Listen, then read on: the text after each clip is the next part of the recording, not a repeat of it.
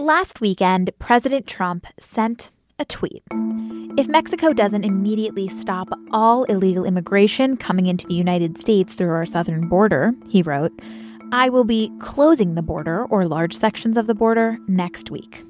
Trump's threat comes at a time when ports of entry along the U.S.-Mexico border have seen spikes in migrant families trying to enter the United States. His initial suggestion of a complete border closing met some pushback from senior White House officials and others in the administration who raised concerns about the potential economic impact of a border closing. Other administration officials, though, defended the president's threat publicly. Acting White House Chief of Staff Mick Mulvaney spoke about the president's plan with ABC News' Jonathan Karl. What would it take for him not to do that this week? Something dramatic. Keep in mind, and counselor to the president, Kellyanne Conway, insisted on Fox News Sunday that Trump's threat was serious. It certainly isn't a bluff. You can take the president seriously, and here's why. As this week went on, Trump also suggested to reporters that Mexico was taking steps to help and that he wasn't making his decision known yet about whether or not he would close the border. Well, I haven't made that intention known, and I'm ready to close it if I have to close it. But Mexico, then, on Thursday, Trump seemed to back off of that threat to close the border immediately. We're going to give him a 1-year warning. And if the drugs don't stop or largely stop, we're going to put tariffs on Mexico and products, in particular cars. The whole ball game is cars. And if that doesn't stop the drugs, we close the border. The magnitude of Trump's initial threat, the doubling down, and eventually the softening of a 1-year warning, the whole story did build a bunch of suspense. And ultimately, that setup by the president, it raised a lot of questions. Namely, will Trump decide to shut down the border? And can he do that? But other questions, too, like why keep the country and his own administration in suspense awaiting a border closing decision? And how effective is governing through this much uncertainty? This is Can He Do That?, a podcast that explores the powers and limitations of the American presidency. I'm Allison Michaels. Now, the U.S.-Mexico border is, of course, not a new area of interest for the president. For the record, I went back and counted 7 episodes of Can He Do That that relate to the border or immigration. So I would look at President Trump's kind of obsession with the Mexico border in several phases. That, by the way, is Damian Paletta. He's an economic policy reporter at The Post who covers the intersection of Trump's policies and our economy. Like, for example, the suggestion that Trump might close a border over which many American businesses transport goods. Damian explained to me what prompted Trump's threat to close the border. Obviously, the promise during the 2016 campaign to build a wall along the border. Then we've had multiple fights during the initial years of his presidency, culminating with the government shutdown in December of 2018, where he insisted that if the Congress didn't give him money for the wall, he was going to, shut the government down and build the wall on his own. Eventually, he did declare an emergency and try to reappropriate money for the wall. And now we're in this new phase where all these things he's done before still have not met his satisfaction in terms of stopping the number of migrants coming over. There's actually more people trying to enter the U.S., families and migrants now than there were in the last few years. And so he's sort of saying enough is enough. I'm going to take this next most drastic measure and threaten to shut the whole border down, seal the entire 2,000-mile border off unless both Mexico and Democrats in Congress give him what he wants. So even though he now has reappropriated money to build the wall, obviously that wall is not built yet. So he's looking, this is sort of a more immediate solution for him? That's right. Let's talk a little bit about what it would actually look like and what it would take to close the entire border. So how does that happen, right? So it's not a wall that can go up instantly. What is it? Is it law enforcement? I mean, there is no way to overnight seal off the 2,000-mile border, okay? Unless you literally dropped a wall from the sky or put, thousands and thousands of Border Patrol officers every 10 feet, within arm's length of each other, across, standing in the middle of the Rio Grande and stuff, right? There's just no way to do it.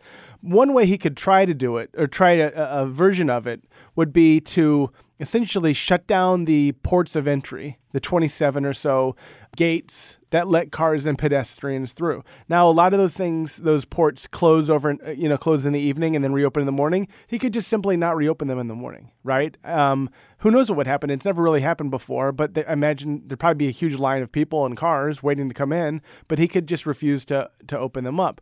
Now, that would not do anything to stop the people who are trying to cross, through the desert or areas where there are no ports.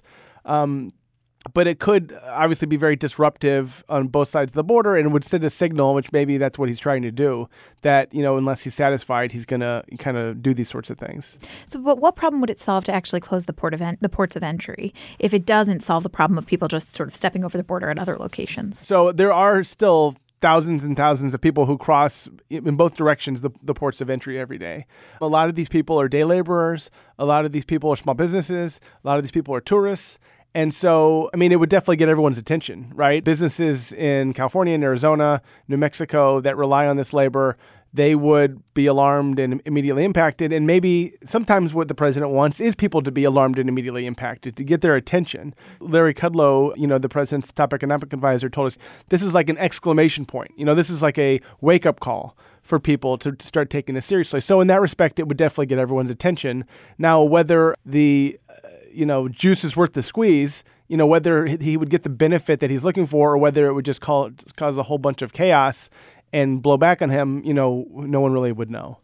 Can we talk more specifically about some of the economic impacts of shutting down either the ports of entry or just the entire border altogether? What would that actually look like for businesses? The business community, they're the ones who are freaking out the most right now. The CEOs have been calling the White House, the U.S. Chamber of Commerce, the Business Roundtable, farm groups are apoplectic. You cannot put 50 tons of bananas in a warehouse for 2 months till this all gets sorted out, right? This stuff moves across the border every day. Car parts are not stored in huge warehouses in Ohio and Michigan. They come across the border and they're immediately put to use in the factories. And so the economic impact, and even the White House has acknowledged this, would be immediate and severe. They've looked at ways to maybe allow trucks and trains to continue moving across the border. If they, even if they do seal off the border for cars and pedestrians, is there still a way to allow goods to move across? That's possible. I think even White House officials are skeptical that would totally sort out the problem because a lot of the people that come through at the ports of entry are day laborers or small businesses and stuff like that. So the economic impact would be severe. Now, you could argue that's the idea, right? You want to get everyone's attention. But if it leads to a huge drop in the stock market and layoffs and us not getting our bananas. Exactly, or avocados, then it kind of moves obviously out of a Washington issue into an issue that scatters all over the country, Wisconsin, Michigan, Ohio, Pennsylvania, states that the president needs to be on his good side, and then maybe this kind of moves outside his control. But in terms of the humanitarian crisis on the border, migrant families overwhelming the system, CBP not having enough comfortable, humane accommodations, this is part of the emergency that the administration is presumably concerned about. Would closing down all ports of entry on the U.S.-Mexico border actually solve that problem? That's an excellent question. So if you think about, there's thousands of people now on the south side of the border trying to get in. A lot of them have been walking for weeks or months from Honduras or other Guatemala, and they're not going to turn around and walk back if they're told the border's closed. They've got nowhere to go. And so I think what the White House believes, though, is that it's going to take this kind of action. Obviously, the idea of closing the border for a couple months, it's never been done before, even a fraction of that. But he believes that it would take a step like that to get people's attention to finally sit down and start negotiating. Okay, what does a real immigration program look like? How could we address this so that we don't have so many people, desperately trying to come into the United States illegally, these families? What do we do with all these people who are trying to come in? Do we need more judges? Do we need better programs in Guatemala and Honduras? That's the kind of conversation that, quite frankly, isn't happening because, both sides are so dug in and, making these ultimatums at each other.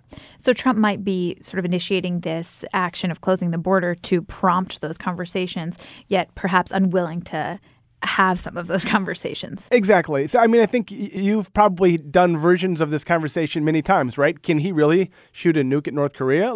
He's threatening to do it. Can he really cut off all trade with China? That would be crazy, but he's threatening to do it. So he starts at the most extreme idea as a way to, it's a New York real estate thing. Like you don't offer $1 billion for a building. You say, oh, that building's no good. I'm going to offer you $1 million. And then you kind of negotiate, right? So he has to start at this extreme position in order to get attention. And he's, let's be honest, he's gotten everyone's attention.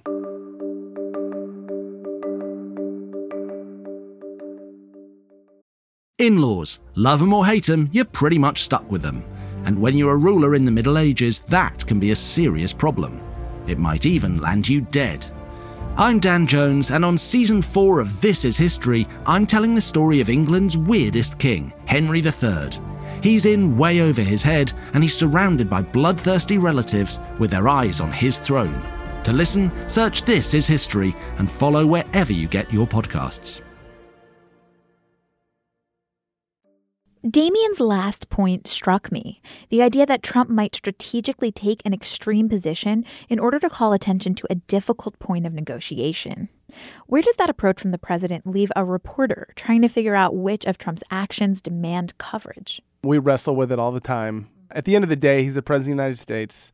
He has incredible power and influence, not just through his words, but through his actions. And I think the fact that he has on multiple occasions followed through with some of these ideas that for other presidents of either party, would have seemed like something that never would have crossed their mind. The fact that he did have the longest shutdown in government history, the fact that he did impose these sweeping tariffs on China, and even allies like Canada and the European Union, that requires us to pay close attention to everything he says and to, dig, can he do that? Will he do that? And sometimes the answer is yes.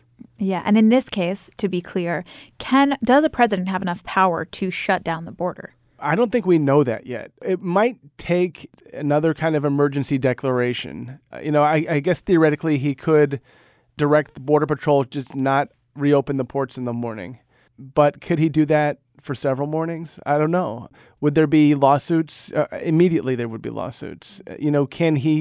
Can one person seal off the country from anything on the outside? I'm not sure in a time of peace that that's like legally possible. Now, I think where he kind of runs into a little bit of trouble here is he has again and again during his presidency threatened to do something drastic. Okay, I'm going to rip up NAFTA. I'm going to impose tariffs on everything that comes over from China.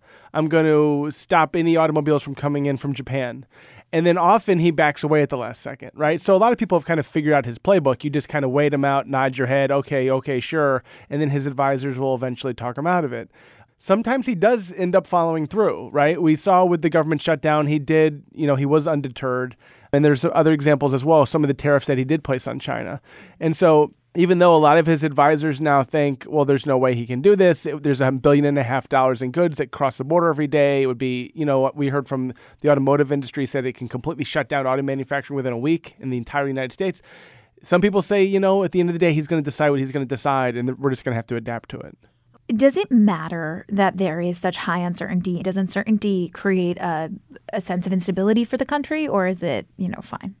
I think it's just his calling card. It's like being in a new relationship and realizing that your significant other is just like really into Star Trek. I mean, that's just like what they are. And so he thrives on keeping people on their toes, whether it's Democrats, whether it's Republicans, whether it's China, Mexico. Like he has to always keep everyone on their toes. I've traveled with him to the G7. I've traveled with him to the G20. I mean, he has this almost like a playbook of right before these international summits, he does something kind of bombastic to scatter all the marbles, and everyone's kind of responding to him. And he thrives on that because then all the attention's on him. Everyone's coming to him. He's reset the agenda. In some cases, it's been brilliant. He's gotten everyone to kind of come to his position. In some cases, it's been kind of a mess. And, he leaves the North Korea talks with nothing to show for it. And the Canadians, are in a huff after the G20. So, I think it has worked and it hasn't worked. And the problem is you never really know until it plays out how each episode is going to go. And so, we're in the middle of this one and, we'll see.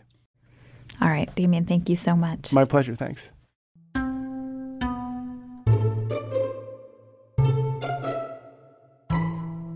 Thank you so much for listening. And we have some exciting news. Can He Do That has been nominated in the News and Politics Podcast category of the Webby Awards, and we need your votes to win. So log on to vote.webbyawards.com and vote for Can He Do That. Thanks so much for listening. Can He Do That is a team effort here at The Post. It's produced by the widely accomplished Carol Alderman, with design help from Kat Rudell Brooks, logo art from Loren Boglio, and theme music by Ted Muldoon.